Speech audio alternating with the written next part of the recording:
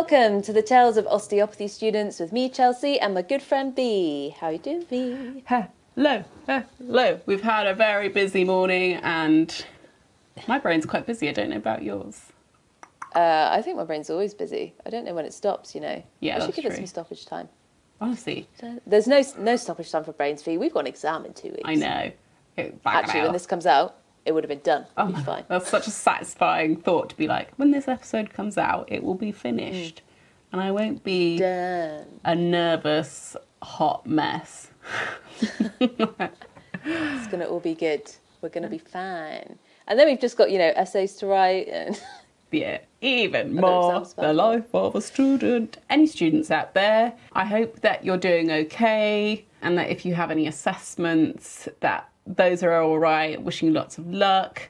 One day we won't be constantly tested and we will have passed your degree, your school, your whatever. Yeah. And you'll just be A-okay. You'll be all good. It's going to be fine, guys. It's going to be fine. I say this to everyone all the time. Don't worry, you got this. You got it. It's all already inside you. You already know it. You already know it. You just got to show it to the other humans. Yeah. Preach. So, today, in our AMP minisode, we're going to be talking about the muscles of respiration. This is actually really good because I'm just going to sit back and relax because I really wanted to revise this recently, but other things are more important right now. So you can just re-teach me. So before we get deep into the muscles and what they do and what does what, we want to talk a little bit about the physiology of breathing, which obviously we've gone into a lot of detail. You know the anatomy. We've done those in the previous episodes. Bee's talked to you all about the gaseous exchange. Just going to talk about a little bit of the overview of the physiology. And one of those laws that's really good to think about is Boyle's law. Yeah. Okay, so we've got loads of these laws of physics that exist because a particular man discovered it and decided to name it after themselves. Aren't we lucky? So this one in particular today is Boyle's law. So Boyle's law is that a volume of a container is inversely proportional to the pressure within that container. Okay. Sounds nice, doesn't it? So yeah. What does that mean?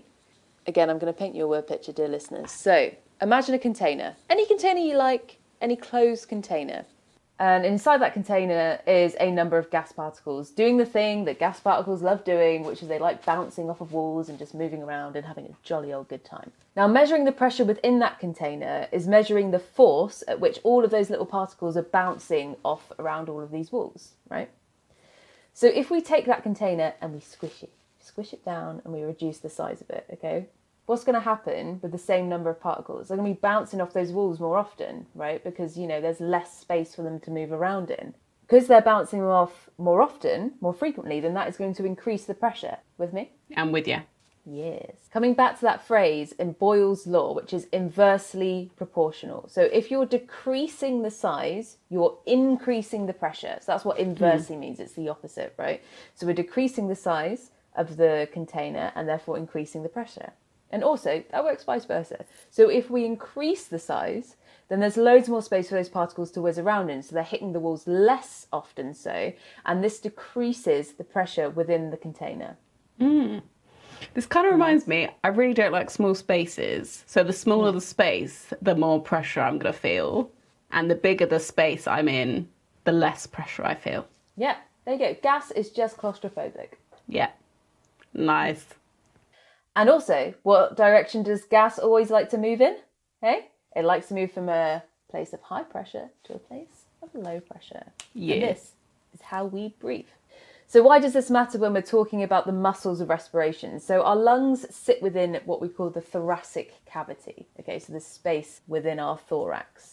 They're attached to the walls of that thorax, which we're talking about like the rib cage, essentially, via the pleura. And if you're not sure what the pleura is, head back to season 2, episode 4, when we're talking about the anatomy of the lower respiratory system. I'm going to tell you all about it there.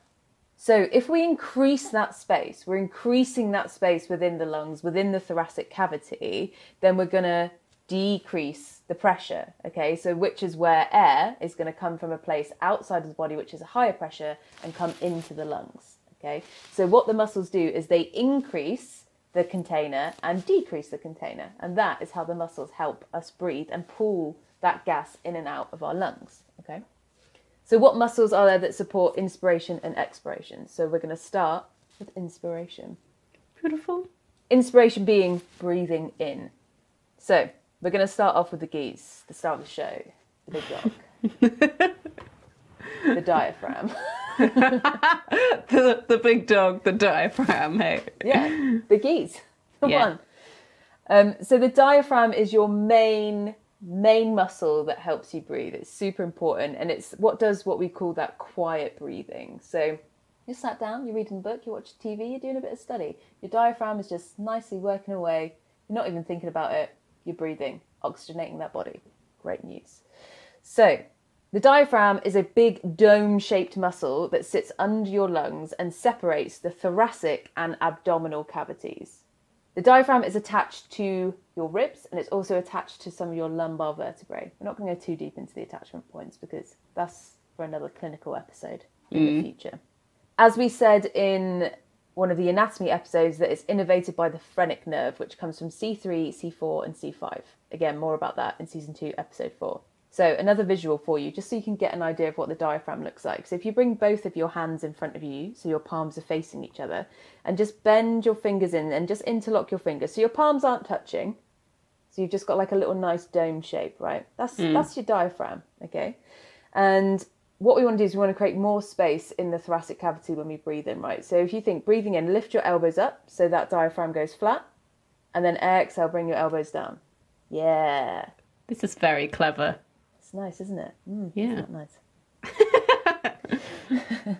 So, like we were saying, so for inspiration, to breathe in, the diaphragm flattens, and so that creates more space. So it's increasing the space of the container, therefore decreasing the pressure, therefore air wants to come in.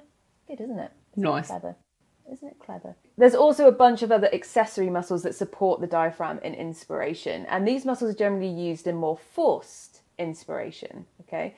So this is when, for example, say you're running down the street and you start breathing heavier. Why? Your body needs more oxygen, so therefore you want to create an even bigger space for even more oxygen to come into the body, okay? So this is why you start breathing more, and there's a bunch of muscles that help with that. First up, we've got the external intercostals. So these sit between the ribs, being costal means rib and inter means between. These are in between all of your ribs, right? And what they do is they pull the lower ribs up and out. Cool. And it's just the external intercostals, none of the others, just the externals. You then got our good pals, the pecs. Everyone's favourite muscles, the pec. So starting with pec major, it attaches to the clavicle and the sternum. So it pulls the sternum and the ribs and lifts them up. So the sternum is in the centre of your chest. It's where all your ribs attach to in the centre. The pec major is lifting that and pulling that up. Pec minor attaches to rib 3, 4 and 5, and it also assists with that lift within the top of the ribs. You've then got serratus anterior, which also attaches to some of the ends of the ribs. And we've also got sternocleidomastoid, which is a big old muscle in your neck, and it kind of does what it says on the tin. So it's attached to the sternum. Cleido means clavicle, so it's attached to your clavicle, and it's also attached to your mastoid, so your jawbone. And so from there, it's lifting the clavicle and the sternum up. You've also got our little old pals, scalenes, which are my new favourites. I think they're super cute, little guys. So they come down to your neck and they attach to sort of your upper ribs. You've got your anterior, middle and posterior scalene.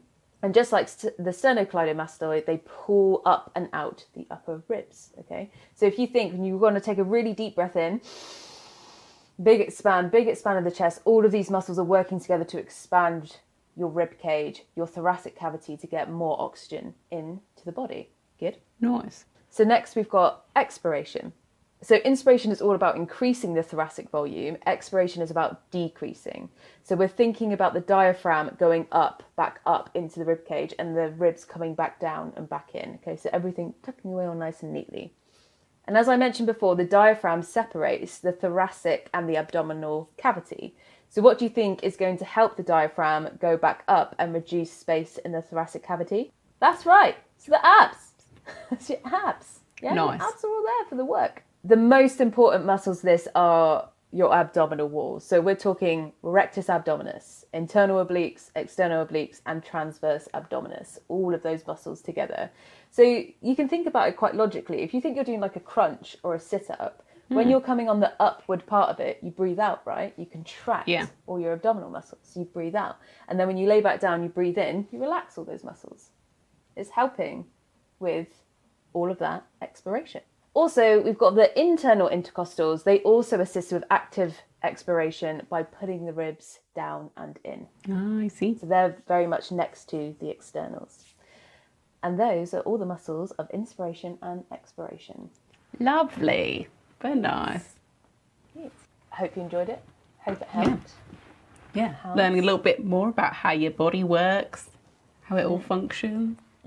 And if you've got any questions about this at all, let us know. And next time in our little mini A&P episodes, guys, we got pathology. It's shit real. It's getting Our exciting. fave, or my fave at least. Oh, when shit gets fucked up. Yeah. What goes wrong in the body? And that's how we'll be describing and giving a bit of context about respiratory system is things like asthma, cystic fibrosis, pneumonia, etc. Stay tuned. Yes, absolutely. Goodbye.